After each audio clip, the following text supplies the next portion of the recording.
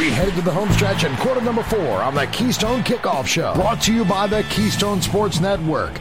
Get the best Penn State sports news and analysis at KeystoneSportsNetwork.com or download the Keystone Sports app from your smartphone. Welcome back into the Labatt Blue Studio. Labatt Blue and Labatt Blue Light. Bleed blue and white, drink blue and light, and don't forget to try the new Labatt Blue Light Seltzer Variety Pack, now available at beer retailers throughout Pennsylvania. And before I forget, we've got to announce our winner from the Ask Greg segment, and that is Brian from McCandless, Pennsylvania. Brian, I will be getting in touch with you. All right, it's quarter number 4 of the Keystone Kickoff Show, and we welcome in our basketball guru, Woo! Jeff Brown. Brian from McCandless, I'm so proud of you. See that, Brian? You get something extra this week. Congratulations from Jeff Brown. Woo, woo, woo. Jeff, hey, a week ago, you predicted 2 wins for the Penn State Nittany Lions, and I'll tell you what, I scoffed at the time. I did. They end up blowing out Virginia Tech, and boy, they were right in it to the end against an undefeated Michigan team. Oh, it was so tough to watch that game because they defensively, they played hard the entire game. Offensively, they had the problems, obviously, in the first half. They were pretty cold. And then down the stretch, when they needed to put the ball in the bucket at the free throw line, they had a couple of shots toward the end of the game that I think might have been a little ill-advised. And that's what happens, especially on the road to a Michigan team that isn't a world beater by any stretch of the imagination, but a pretty good team. And it was nice to see them play that close on the road. So if you want to look at the silver linings, that would be that. The defense, I mean, they had 7 steals. Michigan didn't have any. They only had 8 turnovers in the game. So there were really good things that came out of this game, again, especially on the road, but the score was not one of them. No, it wasn't. And you and I were talking off the air before we got started. One of the things that unfortunately seems to be a trend is how they finish the game. They've previously had in the Seton Hall game where they blew the big lead, but they also blew like an 8-point lead late in the game. Yeah. Prior to that, I think it was VCU. They blew a lead in the end, but fortunately they had Miles Dredd hit the game winner. This game, it was just a 2-point lead with 2 minutes to go, but they ended up missing their last 6 shots. What happens to this team in those last couple minutes that it doesn't seem like they could find themselves a good shot? It amazes me now. This game wasn't quite so bad because they hadn't been shooting well basically all game. Isaiah Brockington, even though he finished up with 14 and led the team, he wasn't shooting well in the first half at all. He came out strong in the second, to his credit. But it was frustrating that they couldn't find the hole. But then again, here at the end, and I've never coached a basketball game other than like 8-year-olds, so I'm not coming off as an expert whatsoever by any of this, but.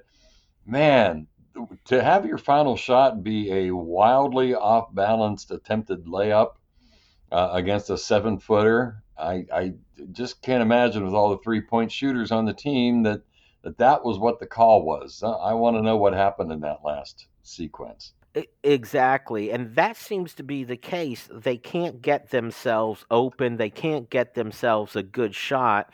And when you play a team like Michigan that played very well defensively, I'm looking at the box score and you're seeing things like 3 for 11, that's Myron Jones, 2 for 10 from Seth Lundy, 4 for 15 from Sam Sessoms. And candidly, I think a big part of it is it didn't appear that they were getting very good looks. No, I wondered that myself because after Jim Ferry came out and said before the Virginia Tech game that we played selfish and got away from what made us successful, I kind of felt that in the final 5-6 minutes of the Michigan game too. That it again started to be more of a I want to throw my shot up and see how it goes instead of playing the really solid team offense that we've seen them play so successfully, especially against Virginia Tech. It seemed to kind of stray from that once again, and that's some mental discipline, and that's something the guys are going to have to take care of. It's nothing Jim Ferry can do or Keith Urgo or anybody from the bench.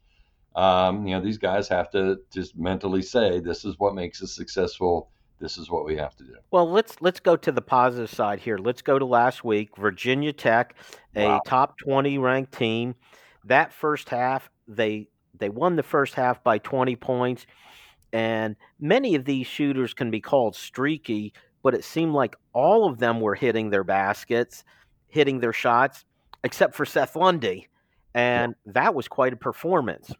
Yeah, I wonder what's going on with Seth. I mean, and anybody can go on a cold streak. I think we had the same discussion about Miles Dredd last year at the beginning of the season, and then he warmed up as the season went on.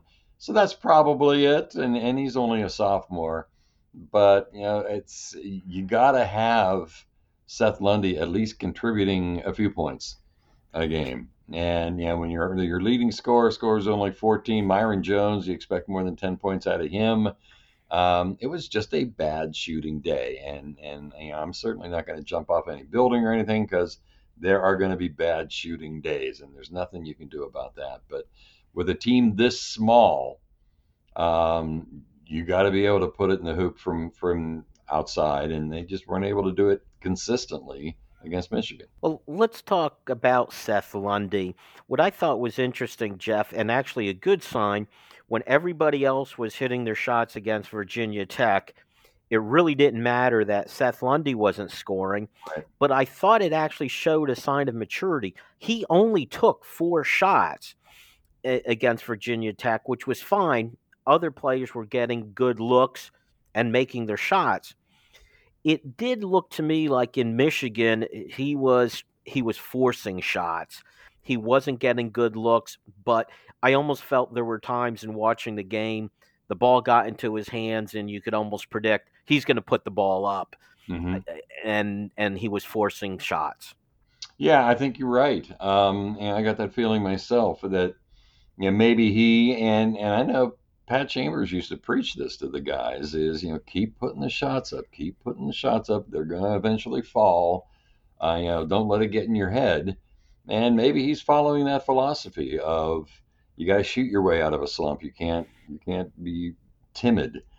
So again, I that's when the other guys have to step up, and unfortunately, they all kind of got cold together there in the first half. And that is the case with this team. As you said, it's a small team. They have several shooters, but they're streaky. And I don't think anyone defines that better than Isaiah Brockington, who was hot as can be against Virginia Tech. Against Michigan, especially that first half, he couldn't hit it. But then you knew at some point in the game, and it was the second half, he started hitting a few. Oh yeah, yeah, he is. I love watching him play. When he came to the team, Patrick Chambers said he's the next Josh Reeves. Athletically, ability, everything. And that's turned out to be true. He is just such a smooth player on both ends of the floor. It's a lot of fun to watch him. Let's talk a little bit about the big men, Jeff. We knew coming into the season, and it has proven to be the case. That's where they're short depth wise up front. John Harra, it looks like he does a real good job of limiting Harris minutes. He plays hard when he's out there, but he actually, I'm looking at the box scores, both games last week, he got 20 minutes in. But what you have if the opponent has a good big man, that's where they were hurting against Seton Hall. But now we see it at Michigan. Hunter Dickinson, he was their big guy up front. He ended up with 20 points on just 14 shots. It's tough for the Penn State big guys to defend a good scorer up front. Oh, absolutely, because they're just going to get in foul trouble. John Harra ran into it, Trent Buttrick ran into it. But I am really encouraged by freshman Abdu Simbila. He has looked, obviously he's looked like a freshman sometimes, but yeah, he's had little streaks there in all of these games that he's been in where you can just see I'm already kind of drooling by his junior or senior year. Just what kind of player he's going to be. He's got the right ideas. Sometimes they don't work out, but they're going to really rely on him down the road because you start going up against Luke Garza and all those people. Yeah, they're gonna come at Hara and Buttrick, and it's inevitable they're going to get into some foul problems. And so to have somebody like Simbila on the bench who can come off and spell both of those guys at the same time is a big plus for Jim Ferry. Well, you must have read my mind. That's where my next question was going to be. Simbila, he gave him some good minutes. Mhm. I'm looking. It was only 6 minutes, but he hit. He had the dunk. He had that other basket where, with his back to the hoop, and he turned what looked like the wrong way, Right. and was able to score. He had a block shot, a couple rebounds. That's not bad for 6 minutes of work. No, not bad at all. And again, for a freshman in his first Big Ten game, I was impressed. I think we're going to see so many good things from him down the road. And like I said, he's unfortunately going to be vital this year. They're going to throw him into the mix a lot because Hara and Buttrick are going to need help with the big guys in the Big Ten. Well, and you alluded to the absorbing some of the fouls. Simbila and Buttrick played a combined 19 minutes and also already compiled 6 fouls Yeah. in those 19 minutes. So, all right, Jeff, that was the week that was. What does this team have going forward? What's the schedule look like, and what are you looking for? Well, next up on the 23rd, it's Illinois, and Illinois is really, really good, needless to say. Um, but again, it always seems there's a few Big Ten teams that I go, oh, okay, they've got a great chance of winning, and Illinois is one of them. I don't know why, year in year out, I feel that way.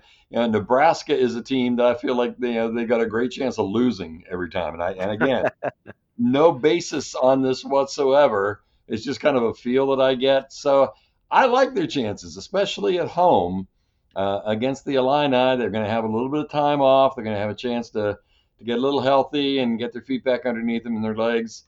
So I'm liking this game. I'm not going to give you a prediction, but I'm liking Penn State's chances on the 23rd. Well, and I'll tell you the other thing, Jeff, with this team of shooters, if they're hot from 3-point range, they could at the very least scare anybody. All right, Jeff, unfortunately, that is going to have to be it for our basketball conversation. We look forward to doing it again really soon. And that is it for the Keystone Kickoff Show. Please tune in next time.